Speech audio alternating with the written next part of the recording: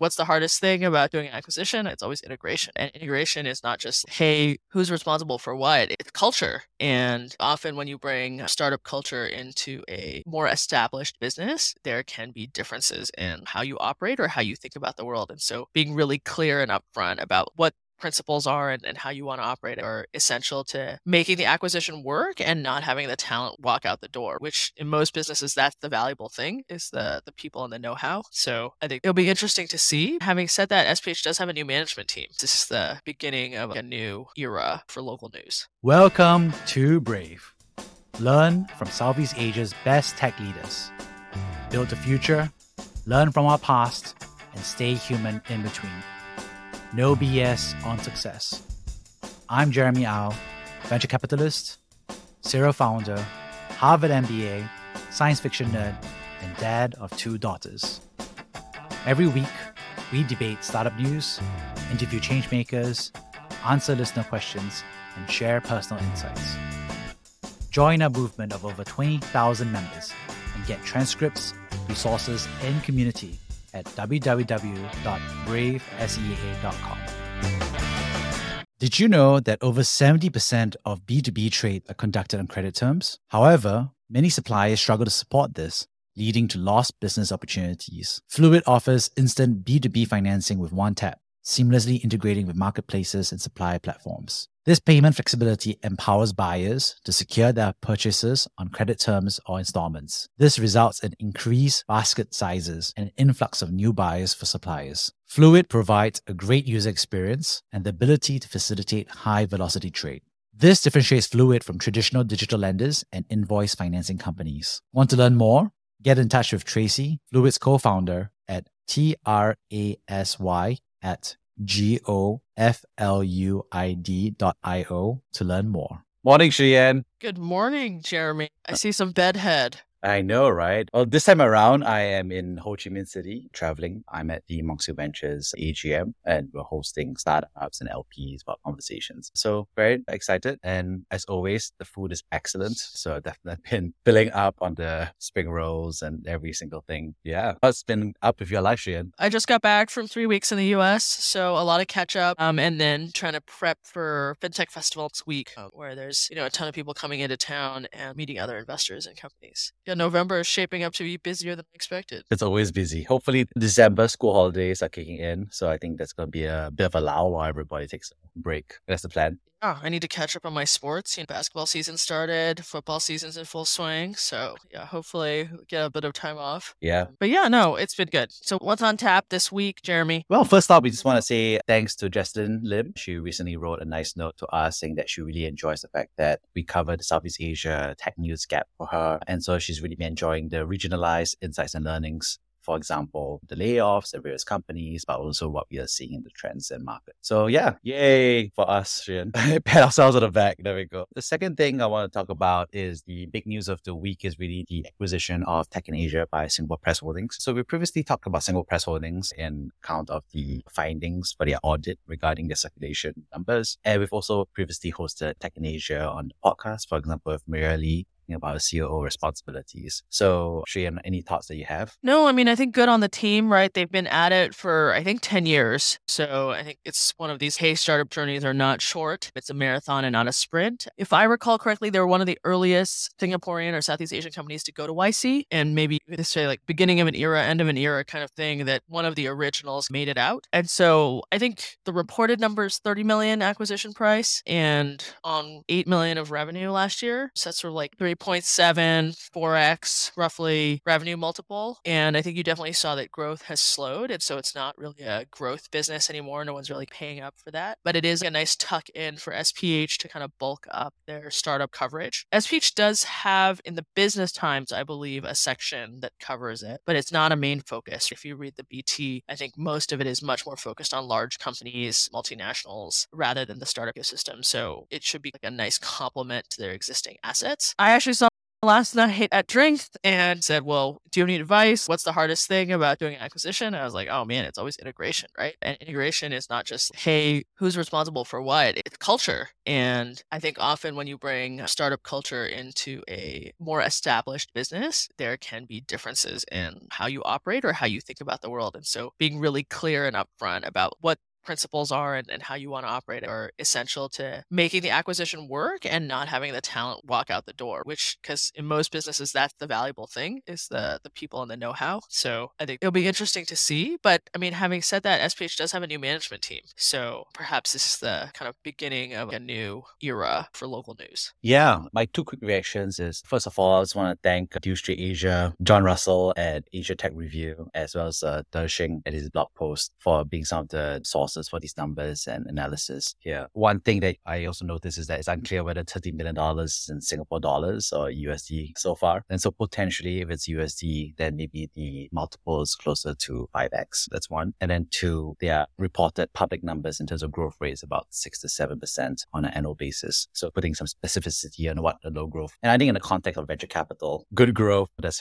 fast is growing at 4x, even 10x or 3x. And then something that's good might be like 2x, for example. And so at 6 to 7% a year, it's definitely more of a mature business in terms of the growth profile. So I think that's putting some numbers on the first side. And I think to me, I can't help but wish, obviously, the best of luck. I think that Singapore tech media and the Southeast Asia regional scene needs more transparency and less opacity. So I really hope that the integration and the merger goes well. That's for the benefit of everybody in the ecosystem. Yeah, and I think a big part of their business is not just the reporting and the news, but also like events to convene the community. And so hopefully, I think with a bigger parent as well, they can continue to invest into that part of the business. Yeah. I like how both John Russell and Dershing kind of said like obvious buyer is Singapore Press Holdings. And I think it made me think a little bit, which was that it is true that it is the obvious buyer now that it's happened. But I guess I've never really thought of these regional publications being natural buyers, maybe because haven't necessarily seen a lot of acquisition activity in the past. But now that they mentioned it, it did remind me that Deal Street Asia was acquired by Nikkei, right? And that's something that happened years ago. And people still write very profusely at Deal Street Asia, and people still forward articles about Deal Street Asia because that focus on breaking the news. And I think that goal to always be like the first to crack that new segment on layoffs or acquisitions or valuations has really been, I think, one of the differentiations for Deal Street Asia that has continued even under the acquisition by. I mean, it's interesting because even if you go from 10 years ago to now, there's been a huge evolution in the news industry. And so I think it's funny to think about startup news as its own segment, but it actually is. So first of all, here we are. We are part of that segment, but there have been, TechCrunch is probably one of the originals, but you've got specialist newsletters basically that cover certain sections. So in product management, Packy McCormick's product management newsletter probably has an insane number of subscribers, people who pay Stratechery, Ben Thompson's podcast plus newsletter. People pay $100 a year for that, and he's built a nice business there for himself. Acquired, I think Ben Gilbert just announced he's leaving his fund to focus on the podcast full time. And so you're seeing more and more different types of business models for media, and we see a lot of them in the startup space, which makes sense. People are interested in startups, they're interested in innovating and changing things and figuring out if there are ways to actually cover interesting topics that they care about and build a business for themselves. And so I don't think that they're necessarily venture scale outcomes, but they can actually be really great businesses for a small group of employees. And so that's been pretty fun to see as well. Yeah, I think John Russell's a good example. He used to be at the Ken, and now he's running his own newsletter, which I don't believe has a subscriber tag. It's just something that he's writing on a weekly roundup basis. So definitely do check it out. I think the second, of course, is that we see like Backscoop, right? So that's Philippines based, trying to be focusing on the daily insight. So feature a lot of folks. The All In podcast is right now looking for a CEO. So they have a job description out to kind of like report to Jason Calacanis. There you go. There's your next job. But yeah, I think it's interesting to see that happening. I think there's this interesting dynamic as a result. What's the job to be done? Because media is media. And I think we have these norms. We're like saying like, here's this newsroom that we happen in newspapers. And now we have a newsroom in digital tech startup land where everyone's working from home or hybrid, expects a level of editorial ethos, for example. And then now we see this great fragmentation where almost everybody's a publisher, right? At some level about news. And the algorithm is the curation editor. So there's this interesting dynamic where I'm just seeing this fragmentation. I still read, for example, the Singapore Press Holding Sunday Times on Sunday because it's a nice way to relax, for example. But the truth is, I have a physical paper. I've been told also by my wife to read more paper in front of my kids because she doesn't like me reading on my phone and modeling screen behaviors to the kids. But yeah, I think that's an interesting dynamic where you imagine this giant fragmentation of the newspaper into all these like little articles floating around. I mean, my browser tab is a good example. You have a Blogspot article, you have Feedly, you have LinkedIn articles, you have Substacks, I have audiobooks and podcasts queued up. So I'm just consuming information in such a fragmented way. Yeah. I mean, it's like a never ending fire hose, right? Of stuff. It really is. And then you wander around the internet and you just keep bookmarking more things to read, or you find people who are saying interesting stuff and you're like, oh yeah, I should sign up for their Substack. I have a whole backlog of this semiconductor industry Substack that like I read one thing and I was like, wow, this is really good. And then I signed up for it and I was like, oh my God, this is like incredibly detailed and way more than I thought I was going to learn about semiconductor industry dynamics. I think it's like a really interesting kind of evolution of the model. What you're saying about the fragmentation of media is a really interesting point, Jeremy, in that when are we going to see the Joe Rogan of Southeast Asia, who can get $100 million deal from Spotify, just given the size of the audience that they come in? The idea that you could have independent media, voices that launched completely separately from any institutional platform is crazy. I mean, I'm happy to chat more about that, right? I think first of all, Joe Rogan and that dynamic, the valuations that they had for exclusive show deals, I think that era is effectively over. So that was at a time of massive like competition between platforms. Wait, what? We're not getting bought for $100 million? That isn't the goal of this? Yeah. Jeremy, I feel betrayed. I mean, I think on that side of it, it was just more like a function of Spotify really required exclusive content to bring people and create that podcast because they decided to reframe themselves from a music listening app to be more like an every moment listening app as much as possible, but also starting to add videos and so forth. So really being an entertainment app overall. And so they needed an exclusive strategy similar to how Netflix does it. And Joe Rogan was definitely the king with that global appeal. But also I think from their perspective, a lot of people were just consuming. So it became exclusive. It's not, they're only on Spotify. So you can't find them on Apple. You can't find them on different channels. And so it's an interesting dynamic where it's just there to pool. I mean, obviously Joe Rogan left a lot of money on the table because he could make money in all the different ways if it was cross-platform. But it was a good deal for Spotify because it's pulled people on and Twitch was doing that at that time. So it made sense. But now Spotify is no longer doing it. They closed down their in-house for exclusive content. Now they're focusing on, honestly, like AI, right? So one of the big things they want to do is they want to do automatic audio translations of every podcast they have because they feel like that generates unique content. Because if you have a podcast that happens to be covering Apple, YouTube, Spotify, but Spotify is the only one that translates your English podcast to Thai, Tagalog, then it's unique content for someone who's a Tagalog listener. So, you know, there's this interesting where that era of multiples is effectively over from my perspective. Take the money while it's there, right?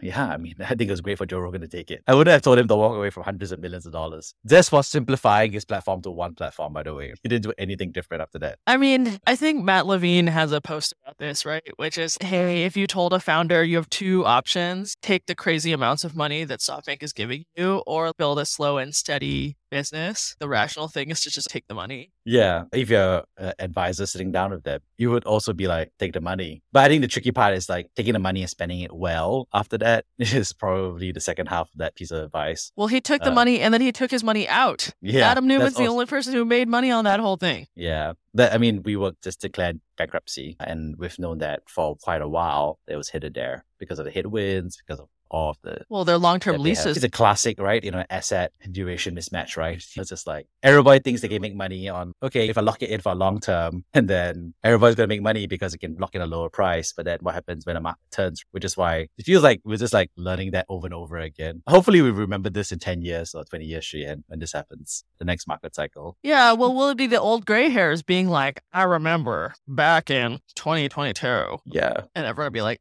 you old conservative people, live a little YOLO or whatever the next version of YOLO is. Yeah, sign that 50-year lease right now. We're going to make so much money in the next 50 years because based on my current economic model that assumes all these macro factors are all the same, you're just going to make bank by locking in for a long time. But turns out when the market changes, then you end up losing money for a long time. And I think that's a tricky part, right? I guess circling back to the media side, also one thing that reminds me is that I think media and tech media obviously has a role in all of this. I mean, they broke the news for WeWork, investigative journalism. I've been reading a book, Billion Dollar Loser, regarding the WeWork saga that was later adapted for the TV show We Crashed, which I have not seen the TV show yet. But I think it's been interesting because I met a WeWork executive and I was talking to him about We Crashed and I was like, hey, is it sensationalized? Then he looked at me and said, hey, he thought that We Crashed the show was like less sensational than what he actually saw. And I thought that was really amusing. So I thought that was interesting. But they say like what, truth is stranger than fiction sometimes. I mean, I think that is definitely true. Humans are like incredibly variable is probably what I would say.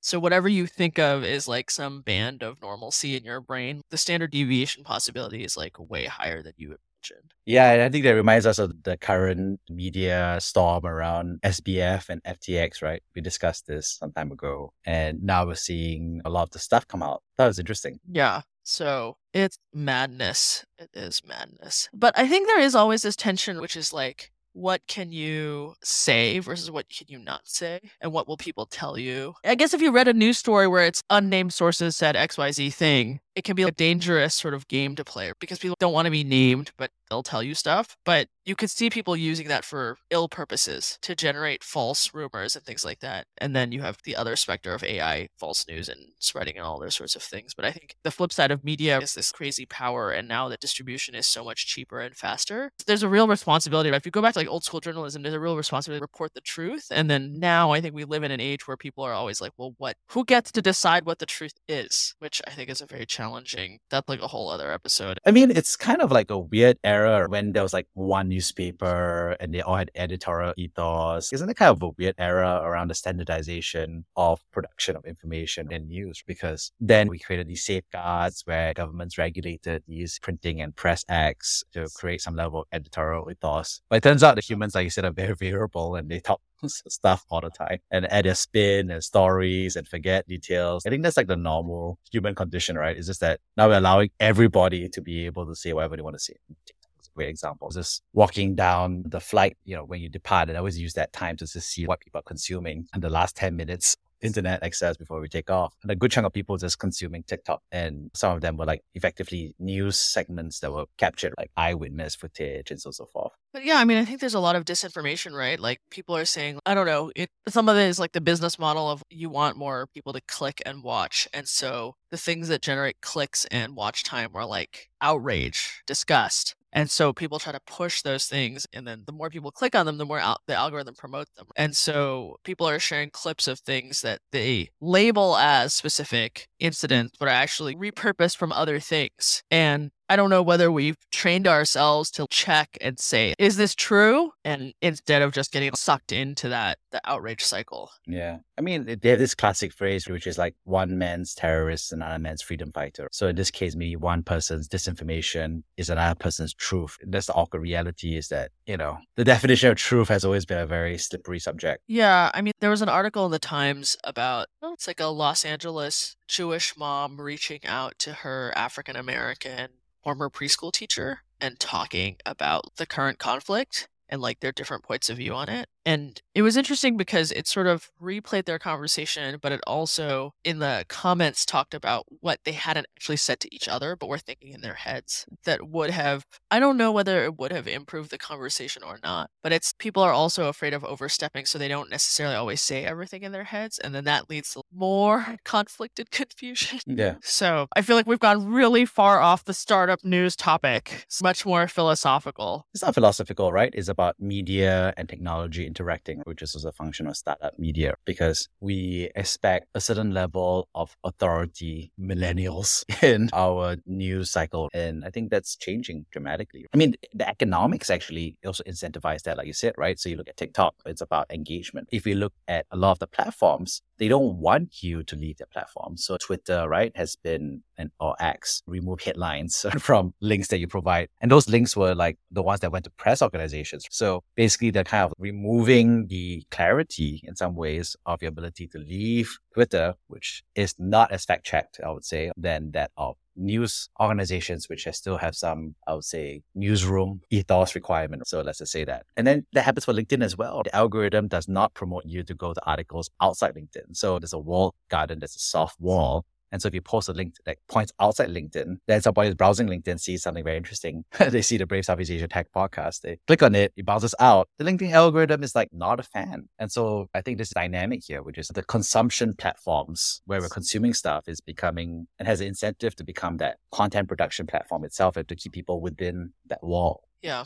So I think circling back to how we started, we talked about a tech and age acquisition, and you mentioned something interesting, which was how do we think about outcomes? How do you think about outcomes from your perspective, Shia? Yeah, so I think maybe you think about, okay, 30 million, that's like a lot of money, right? Could be like, hey, that sounds pretty good to me. But how long did it take to achieve that? And also, how do we think about that number relative to what was invested? So I think 13 million went into the business over the course of the last 10 years, 30 million coming out. So I mean, the waterfall should be positive, right? Everyone should get paid out unless there's some crazy liquidation preference. But I think traditionally, when you think about a venture scale return, if you're like pre-seed investor, you probably want something like 100x. And then if you're kind of like a later stage investor, you probably want 10x, and then even later stage 3 to 5x. And so that doesn't really clear the bar here for the types of outcomes that you're looking for in the portfolio. For the founder, I think it said at the end, he has 15%. So he probably cleared 4.5 out of the deal. So 4.5 over 10 years, 450K a year. Not bad, but is it the home run you wanted to have hit? And I think the interesting thing here is the question of if you'd raised less money and gotten less diluted, even though it's a more modest exit, the founder could have made more money. And so I think that's an interesting learning from media businesses in general, which is if you think that the end exit isn't going to be that big, you might want to think about raising less money in the early days to build it up so that even a more modest exit turns out to be a great win for you as a founder and founding team. Yeah. And I think it's a good reminder that I remember when that time it was hot. It was hot to build startup media publications. And then even during the 2020, 2021, everyone was at home. So there's also a big rush towards like creator companies as well. But at some level, a lot of the creator economy companies, from my perspective, end up in my head kind of like defaulting back to the similar business model and the similar outcomes spread as the digital media space. So I've had friends build the Juggernaut, right? Half an MBA, YC backed, covering the South Asian diaspora in terms of the news. That was something that was YC backed. So that's on one side of it. But also, I think you see a lot of creator economy startups where they're trying to build individual brands and so forth. But I think at some levels, the economic and monetization is quite similar, which is we want to get more eyeballs. That gives us advertisers. We can create some sub-products as a result. We can create some private label brands. So the monetization model looks very similar. Yeah, I think you can build great individual indie businesses in media. And I think if you layer on events, then you can build scale businesses. But it's like that period of audience accumulation that takes a while before you can really monetize it. And so the question is, are you going to take your dilution early to try to get there? Or do you have some more organic way of getting there? And really, can you monetize it along the way? Which is sort of like an interesting equation to deal with. But I think there are niche audiences that monetize really well. And so finding your niche, we have a portfolio company, personal portfolio company that just takes industry verticals and helps them to launch podcasts, but not just podcast communities, and even has been able to launch software for these communities. So it's really interesting in that, hey, it's so niche that you can monetize them well because you know exactly what they want. And people who want to reach this niche community that has high purchasing power is able to come to you, and you can charge premium on ads or the sponsorship or the podcast slots or whatever. But even more interesting than that, I think, is that this ability to then say, hey, we've heard a need from this community and we can actually sell you software that solves a business problem for you. So you turn something from a media business into a SaaS business, or it's like a hybrid type of revenue stream. That's been super fascinating to watch. Yeah, I think if there's startup opportunities, everyone's trying to create that one extract. I think if people are trying to create a digital business, they're creating the abstraction layer